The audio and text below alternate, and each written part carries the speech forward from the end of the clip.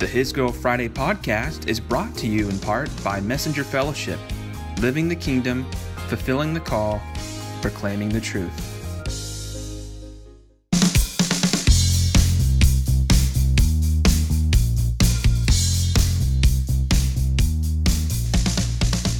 Good evening, everyone. This is yours truly, Cameron Fry.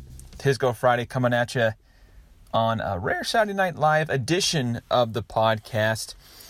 Tonight we're going to continue our Miracle in the Making, the Jubilee Journey series. This is technically part 6 as far as the content on our website, the written post edition. Podcast-wise, I think this is either the 3rd or the 4th episode that we've done. So they don't exactly line up, but I believe that we're now part 6 on the website and then part 4 of the podcast. So just wanted to offer that disclaimer up front. But tonight's going to be a little bit different than the other, episodes. I think that part of the reason for me is I just feel more revved up than in episodes past, in pods past, just because I've had time to really process what I'm about to say. And there's certainly been some moments this week where I just felt drained and worn out, afraid, exhausted, nerves shot, etc. And I'm still there, but I think it's just been nice to have a day off, not going to work, just not a whole lot of responsibilities. And I mean, there's plenty going on behind the scenes, but as far as what we can't control, it has affected just how we schedule out and plan things. So some days, some weekends, there's not much going on because we have to wait for certain things to fall into play. I'm speaking mainly on the house front. For those of you who don't recall, our house flooded about 3-4 weeks ago, and we're having to be the middlemen between contractors, adjusters, and insurance company, and they're not all on the same page right now. All of them treating us well, but you know, when your house floods and you only have a 1-story home, I mean, it doesn't take a rocket science to understand why we would have to move out and vacate the premises, as things are, essentially the floor plan of the house is getting a facelift. And the silver lining is insurance can help us out with, upping the value of the home when all said and done. But just getting there and knowing what the limits are and what we can afford, and without getting too much into the weeds, it's a headache process, and we'll keep you posted on that. I'm really trying to enlist too, for sure. Just we're hoping that when Jubilee is released, whether it's a month and a half, or 2 months from now, that there's home for her to come back to, and there's a realistic possibility that's not going to happen. The longer she's in the NICU, the more we have a chance and more of the time, space to make/help coordinate that reality. But so much is in God's hands, and at this point, we're just along for the ride. And like I'm about to say later, it's just, why not count it all joy?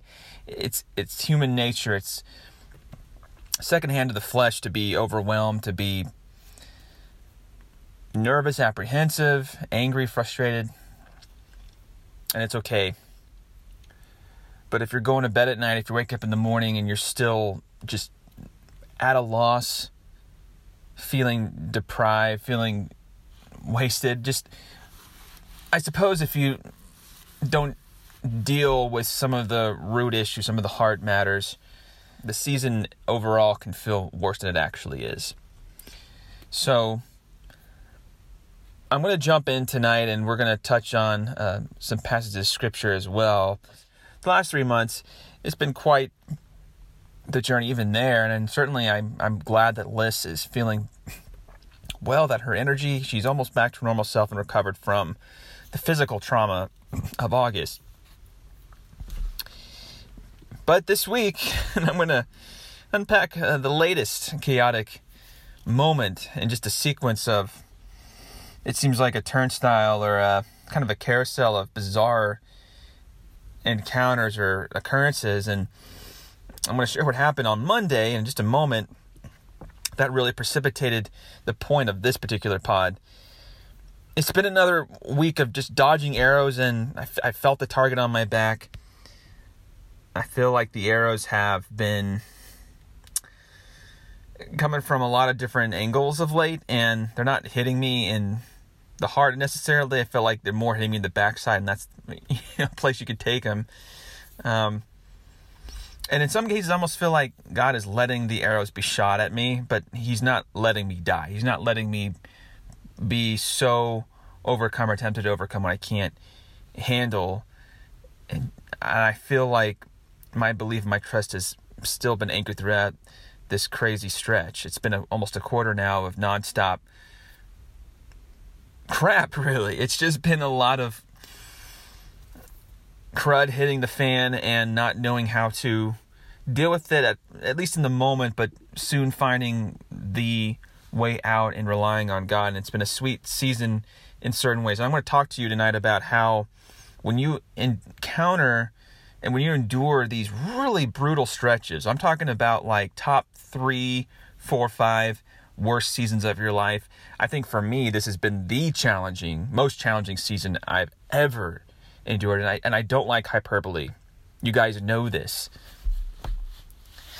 But it's up there. I can't think of a stretch. I know that back in 2007 through about 2011, back, college years, I was lost, but my head was in the clouds, and I didn't have, the magnitude was just different, you can't scale them, apples and oranges. This is not a lot of what's happened. It's not coming out of places of sin or immaturity. In fact, I feel like it's because, we've done things right a lot. It's part of the reason why we're being allowed to grow and mature through this together. Still, again, in the flesh, I could be honest with you. I am done. I'm finished. I'm fed up, so hungry, starving at the same time.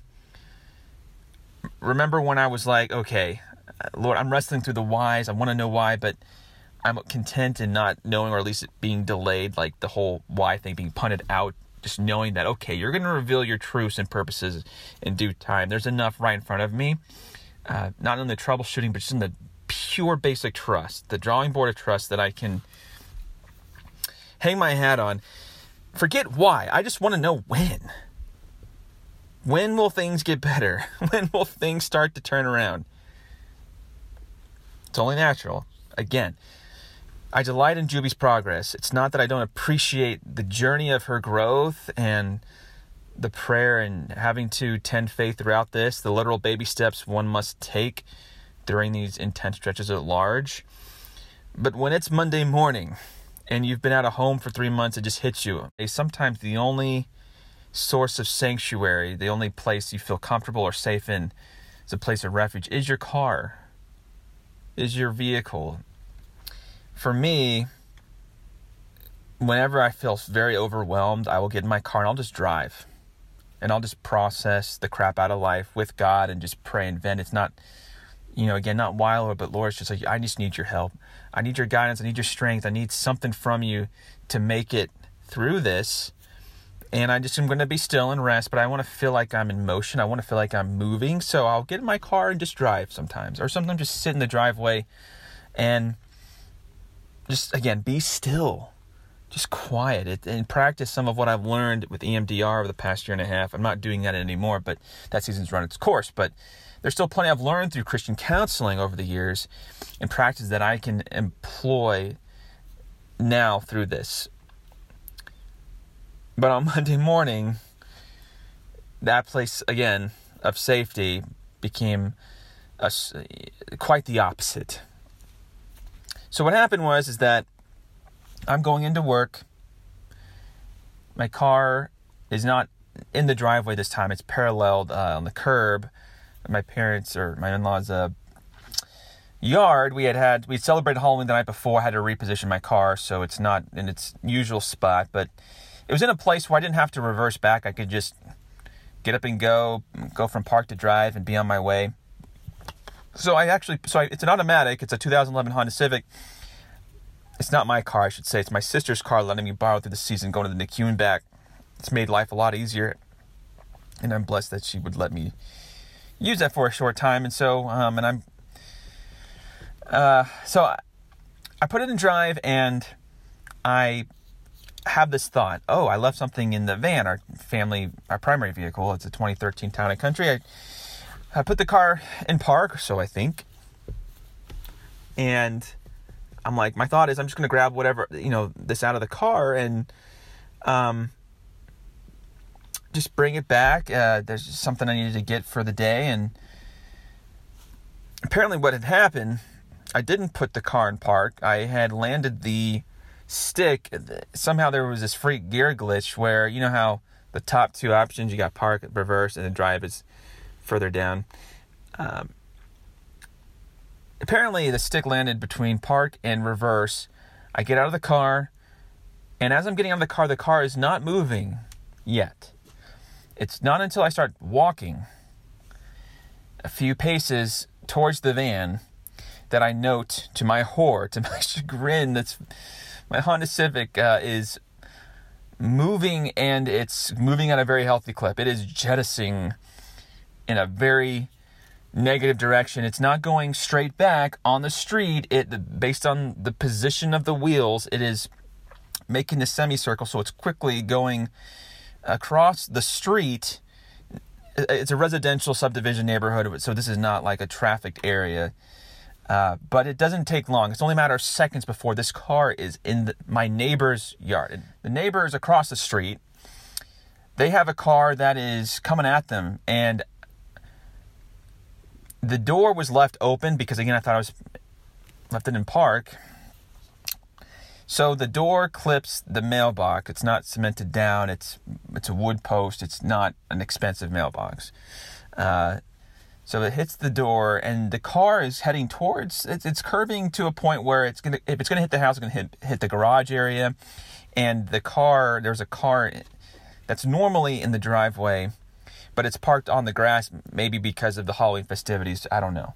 They wanted to make it easier for trick-or-treaters. Either way, this car is on the grass on the side of the driveway opposite from the mailbox. This car is curving around. I just warp speed to the car, jump in. Thankfully, the door was already open, so I didn't have to open it. It actually saved me some time, and in fact, it could have been disastrous if the door was closed. I get in, put it in park, brake. I thought that I had hit the car behind me. I thought that this car had made impact. It happened so quickly. It was such a blur. I get out of the car, and I realize that my car didn't impact the neighbor's car. It came within a foot, maybe even less than that, maybe like 8, 9, and 10 inches from impact. And boy, I tell you, if that car at the speed it was moving, my car, if it would have continued its trajectory, it would have left a mark, and you're talking about a very messy insurance situation. Because again, it's not technically my car, it's my sister's car, and insurance follows the owner of the vehicle, not so much the driver. So I talked to the neighbor. The mailbox thing, it's not even an issue at all, just a little bit of cement base, and he was just relieved that the car, under the circumstances, was turning in a way where it missed the house, and I was able to react fast enough for the car to not collide with his. I get out and I'm shaking, I'm trembling, and it's like, oh man, that could have been so much worse, but crap. There's clear damage to the door, to my car, my sister's car, and I realized that the door wasn't going to shut based on the nature of the damage, and the situation could have been so much worse. It was like a microcosm for the season. I was talking to my boss about how I needed to take that day off to just recalibrate. She's like, she's aware so much is going on, and while it stinks, while it sucks, it could be so much worse. And it's not wishful thinking. I kind of felt in the middle when assessing the situation. Either way, it was still a bizarre freak accident / situation. And we were able to, my family and I were able to resolve it within the day. Now I'm like, okay, what else could happen that I just do out of routine, out of habit? What else could go wrong?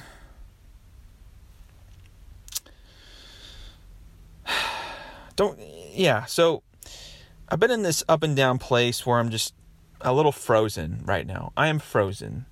There's a good type of stillness and there's a bad type of stillness, and I feel like I've been straddling the line between the two, and I haven't given up. Again, sometimes I wonder if not knowing how to not believe is part of what's working for me.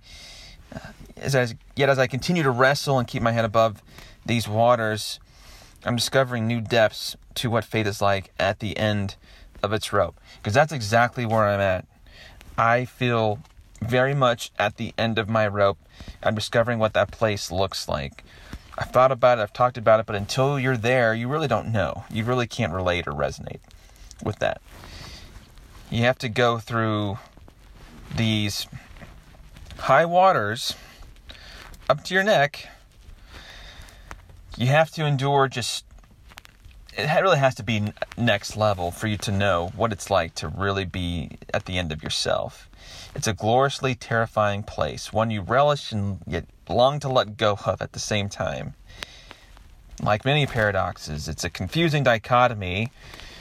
You can appreciate the trials in a sense that, vertical reliance becomes a little bit easier is not the right word, but you're compelled to it more organically. It's uncomfortable. It's an achy burn as opposed to a contagious high, but you know, it's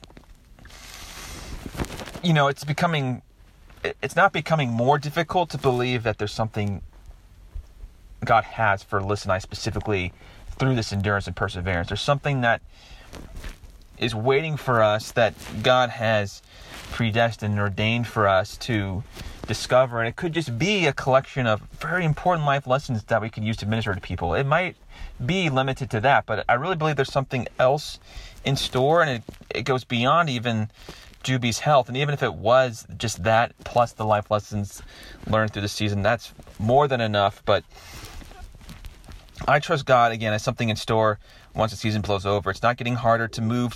It's still getting harder to move, to leave the house, to function. We know we're hard-pressed on every side right now, but we're not crushed. We know we're perplexed on multiple fronts, yet not yet in the place of corporate despair. Still, the temptation to think otherwise entices me at times.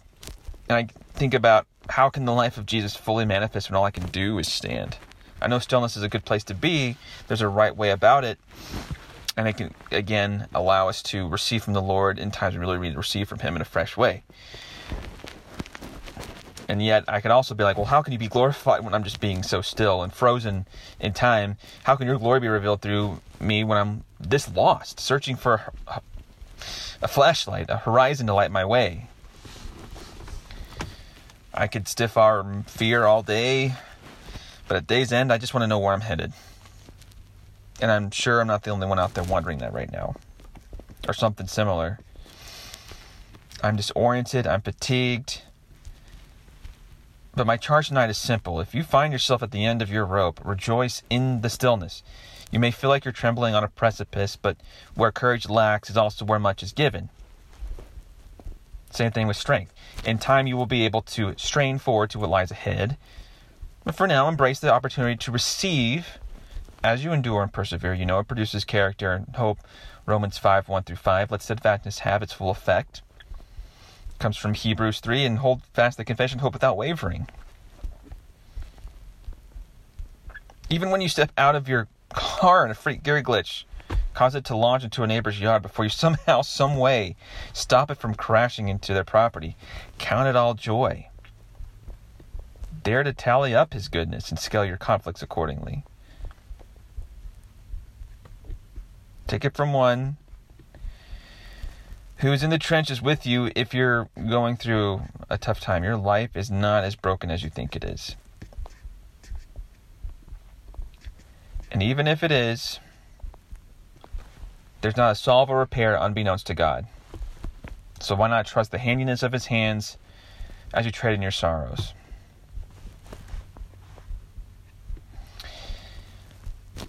So, I was talking to a colleague earlier this week about just the sequence of events and unfortunate happenings, if you will, what happened Monday specifically, and how this has kind of gotten me to a point of near breaking. This has really had an effect more than I'm letting on, even though I've somewhat calibrated from the mental fog I was experiencing Monday, Tuesday, Wednesday. Just kind of going through and chronologically sequencing life the past 3 months. And she reminded me of something that was really solid, because I've used the end of rope metaphor with several people, mostly in family. But when I busted it out with this colleague at work, she's a believer, and she's like an older sister type, like we're in the trenches occupationally the day in of our roles. We wear the same hats, and we problem solve in similar fashions almost every day. But she is attuned in the scriptures, and she reminded me that Matthew 5, verse 3, the Beatitudes start with that metaphor, that word picture of the end of the rope. Specifically, you're blessed when you're at the end of your rope. With less of you, there's more of God and His rule. Verse 4, the next that's Beatitude 1. That's how it starts. I'm like, wow. That is something. I know that in most translations it references poor in spirit, but poor in spirit being synonymized or equated, linked to being at the end of your rope, I think is really powerful. At least it hits me. It hits home pretty profoundly. Verse 4, you're blessed when you feel you've lost what is most dear to you. Only then can you be embraced by the one most dear to you. That's more the life attitude that Jesus alludes to. For those who mourn, that's the mourn when you're going through suffering beatitude. Blessed are those who mourn, I should say. The message links that sense of mourning to feeling you've lost what is most dear. And loss is not necessarily a permanent thing. It could just be a temporary thing. So let's not jump to death necessarily, even though it could mean that for some people. But I just think it's very interesting how, just the gospel gate coming out of Jesus, one of his first mega public sermons, the feeding of the 5,000 on that hillside. I know he wasn't speaking from a message filter, but that's essentially what he's saying here. You're blessed when you're at the end of your rope. With less of you, there's more of God and His rule. It's like he knew his audience, and a lot of people coming to him were going through some form of hell, some form of radical suffering. He anticipated this. And it's interesting that he doesn't build up to it, but he just starts identifying and relating to people just, again, right out of the gate, right off the cusp. And really, it's the first two Beatitudes in sequence, the poor in spirit and those who mourn, that they captivate me most, because it reflects most accurately where I'm at. So I'm at the beginning of the Beatitudes in my own life right now.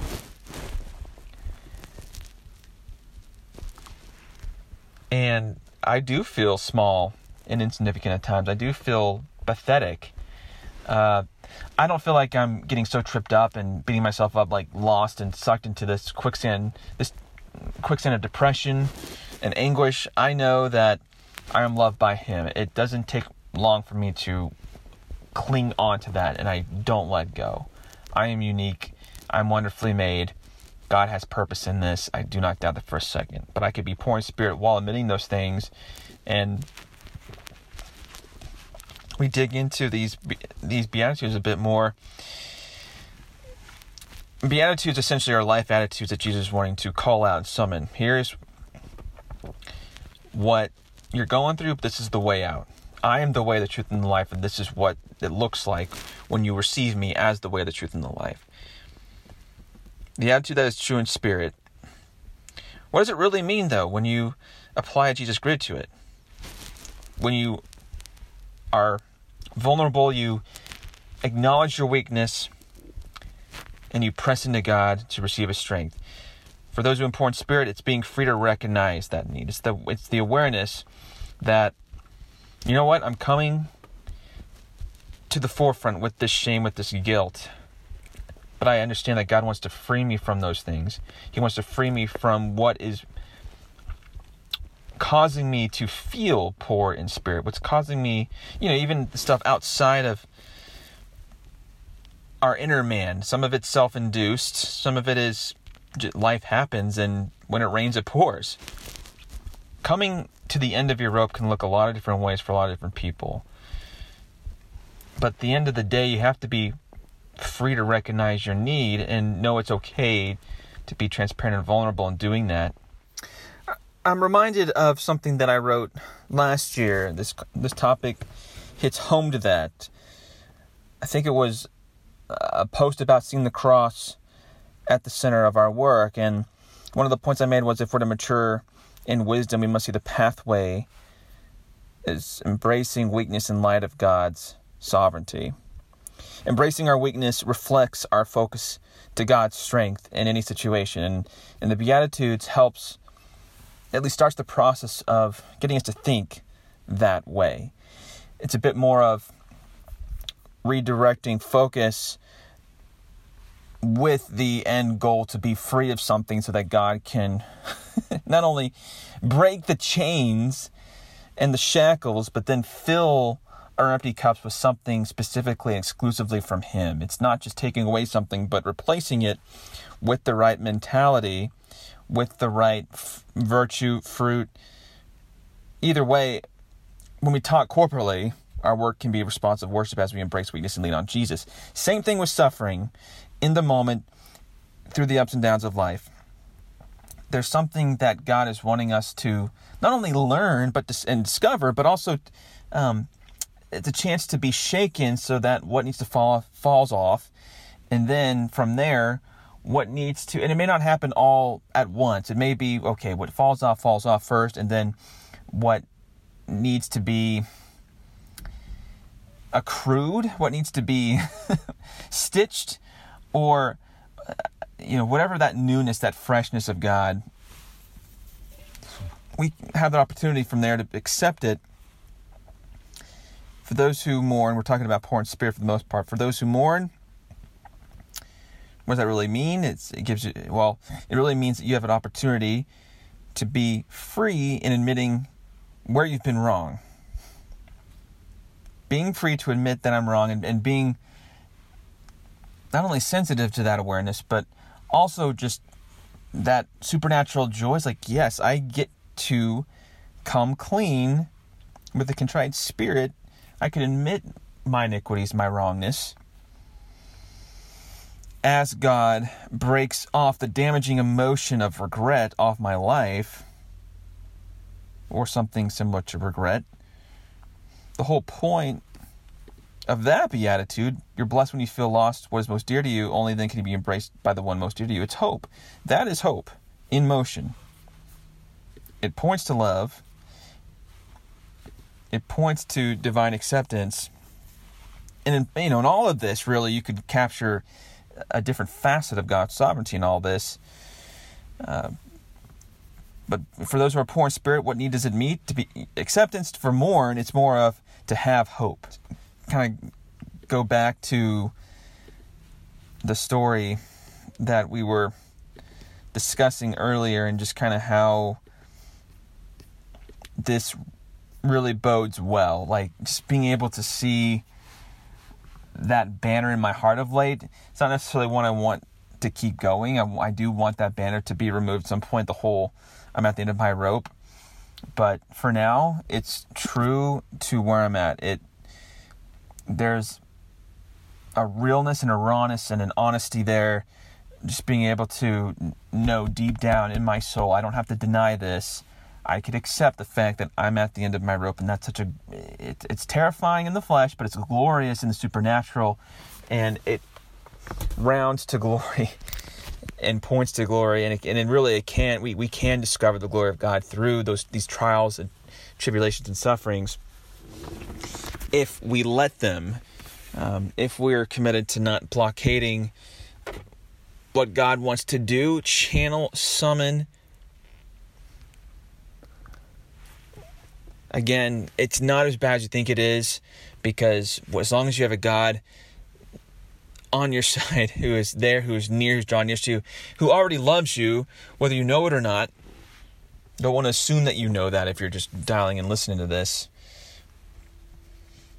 But there's a lot that is for you, and it goes back to what happened from before the beginning of time, just before you were born, knitted together in your mother's womb. There was a specific story called, predestined, ordained. You are anointed and appointed. Doesn't mean you're walking that way, but I'm just like, you know what? I am anointed and appointed to carry out the unique callings of my life. I have to do it through this stretch, but there's a beginning and an end, just like God is an Alpha and the Omega. Why he's the Alpha and Omega? Because even though he knows no ends, for us, we need to recognize him at both junctures, at both terminuses. God is there when these things happen, when they start off, and as we go through them, we walk through the hell hand in hand. That's what God wants to remind us through all of this. Forget the Beatitudes for a second. Just God wants to know he's there, willing to hold your hand. He's whispering in your ear, sweet encouragements, keep going. It's by my grace, you're sustained, keep going. Do not stop and be overcome by the evil or by the random spurts of oppression, the demonic assaults and attacks, the schemes of the enemy. Do not be overwhelmed by them, but be so raptured by the good, be so overcome by my goodness that it compels you to keep going towards my heart. Just let my heart beat. Be that light, that horizon that you're craving, and don't look back. Whatever you do, do not look back. Now I'm done. Go forth. Have a wonderful week. Hope you got something out of this. Hope some of this truth resonates with you in your spirit and that you're encouraged. And if you're walking through your own stuff right now, regardless of what it is, just know, as I say often, you got this. And I'll catch you on the fry as always. Peace.